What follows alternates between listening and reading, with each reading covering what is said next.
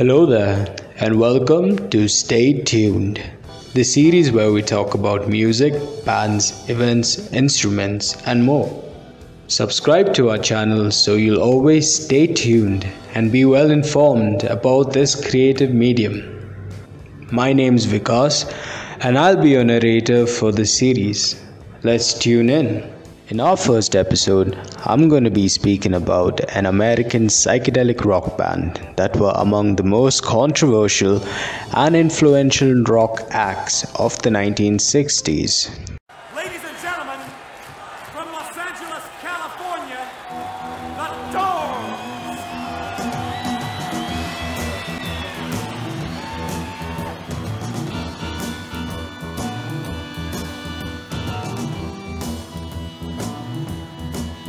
Keep your eye on the road, you hand upon the wheel. The Doors were an important part of the counterculture of the 1960s era. The band was mainly popular for the singer's lyrics, voice, and later his erratic stage persona. Apart from that, the music has always been top-notch and psychedelic. Singer, songwriter, and poet Jim Morrison was born as James Douglas Morrison on the 8th of December 1943 in Melbourne, Florida, USA. He had two siblings and his father was in the Navy. He had a strict and troubled upbringing, which later reflected in his lyrics. Jim was a very voracious reader from a very young age. He read a lot of works from existentialist philosophers and liked the works of Friedrich Nietzsche. Since he and his family moved around a lot, he changed between multiple schools during his edification period. Jim completed his schooling in the year 1961. In the year 64, he moved to Los Angeles to attend the University of California, also known as UCLA. Jim studied films and cinematography. After graduating in 1965, Jim lived on a rooftop of his friends for the summer. He was living a bohemian lifestyle. This was where Jim wrote the lyrics to the early songs of the Doors like Moonlight Drive and Hello, I Love You. During that summer, Jim bumped into Ray Manzarek in Venice Beach, California. Ray was one of Jim's close friends from UCLA and was also a film student. They too were the first members of The Doors. The band took their name from the title of Aldous Huxley's book, The Doors of Perception. Ray Manzarek, who was a versatile pianist and keyboardist, brought in Robbie Krieger, the guitarist, and John Densmore, the drummer. The Doors had a lineup of 4 highly creative individuals. They all came together at Ray's place near the beach to practice and rehearse together. Jim wasn't trained in any sense to sing, but he did listen to songs of classical musicians, and he also used to listen to a lot of Elvis Presley. With the help of his bandmates, he started singing exceptionally. The band kept making music and wrote a number of songs. In 1966, the Doors headlined for a band at the famous Whiskey Go-Go, and the rest was history. He walked on down the hallway, baby.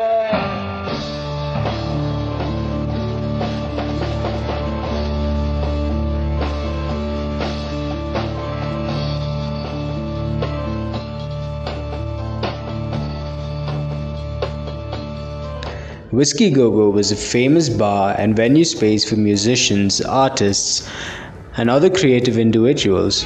Many music producers and record labels would show up at the Whiskey Go-Go.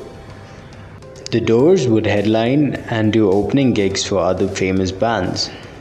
In the year 1967, the group would sign on to Elektra Records and achieve national recognition.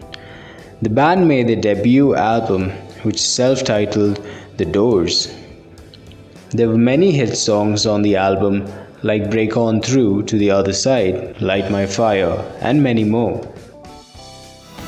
Know that you will be untrue. Know that I will be alive.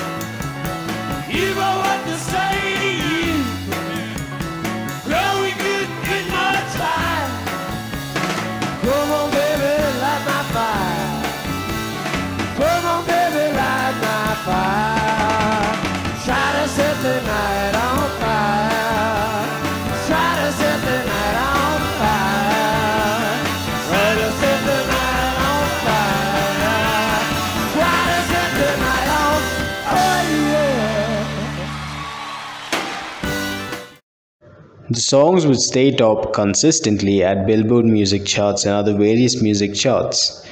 Radio music stations played The Doors on public demand, and a whole nation was hooked on to psychedelic rock music. Later that year, they were invited on The Ed Sullivan Show and were asked to perform two songs, People Are Strange and Light My Fire. They were also asked to make alterations to the lyrics of Light My Fire, to which the band agreed on. And while performing, the band did not make any alteration to the lyrics of the song. If I was to say to you, girl, we couldn't get much higher. Come on, baby, light my fire. The Doors played the last show with Jim Morrison on the 20th of December 1970. After that, Jim wanted to take a break from music and also from being a symbol of the mid-60s. Before leaving to Paris to live with his girlfriend Pamela and to write poetry, Jim and the Doors would record their final studio album titled LA Woman. Jim Morrison died a couple months later in Paris. The cause of his death was apparently heart failure. He died at the mysterious age of 27, which I'll talk about in another episode. In a short span of 3 to 5 years, the Doors made a total of 66 albums. That's 9 studio albums, 5 live albums, 21 compilation albums, and 21 singles. Jim Morrison also had his poetry published, titled The Wilderness, The Lost Writings of Jim Morrison, Volume 1 and 2. He also had other books published. People who would listen to the Doors were often amazed by the band's long music instrumentals, lesser yet profound lyrics, and also the songs are proven to be timeless. What made the Doors stand out was their ability to perform theatrical acts and spoken poetry with improvisation. This is the end, beautiful friend. This is the end, my only friend.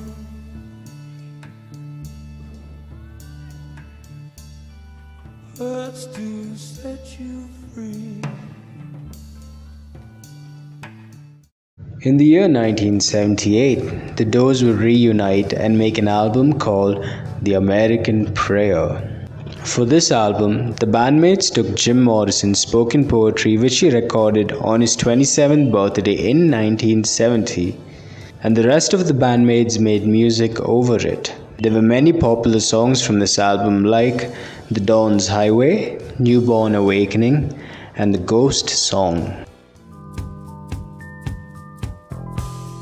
Awake. Shake dreams from your hair, my pretty child, my sweet one. Choose the day and choose the sign of your day, the day's divinity. First thing you see. That's all about the Doors for now. Find out more about this cool band in another episode. If you enjoyed the video, drop in a like and share this video with someone who might enjoy it as well. Click on subscribe if you like to receive more information on music and all the things associated with it. My name is Vikas and I'll see you on the next episode. Until then, take care, have a great day and stay tuned.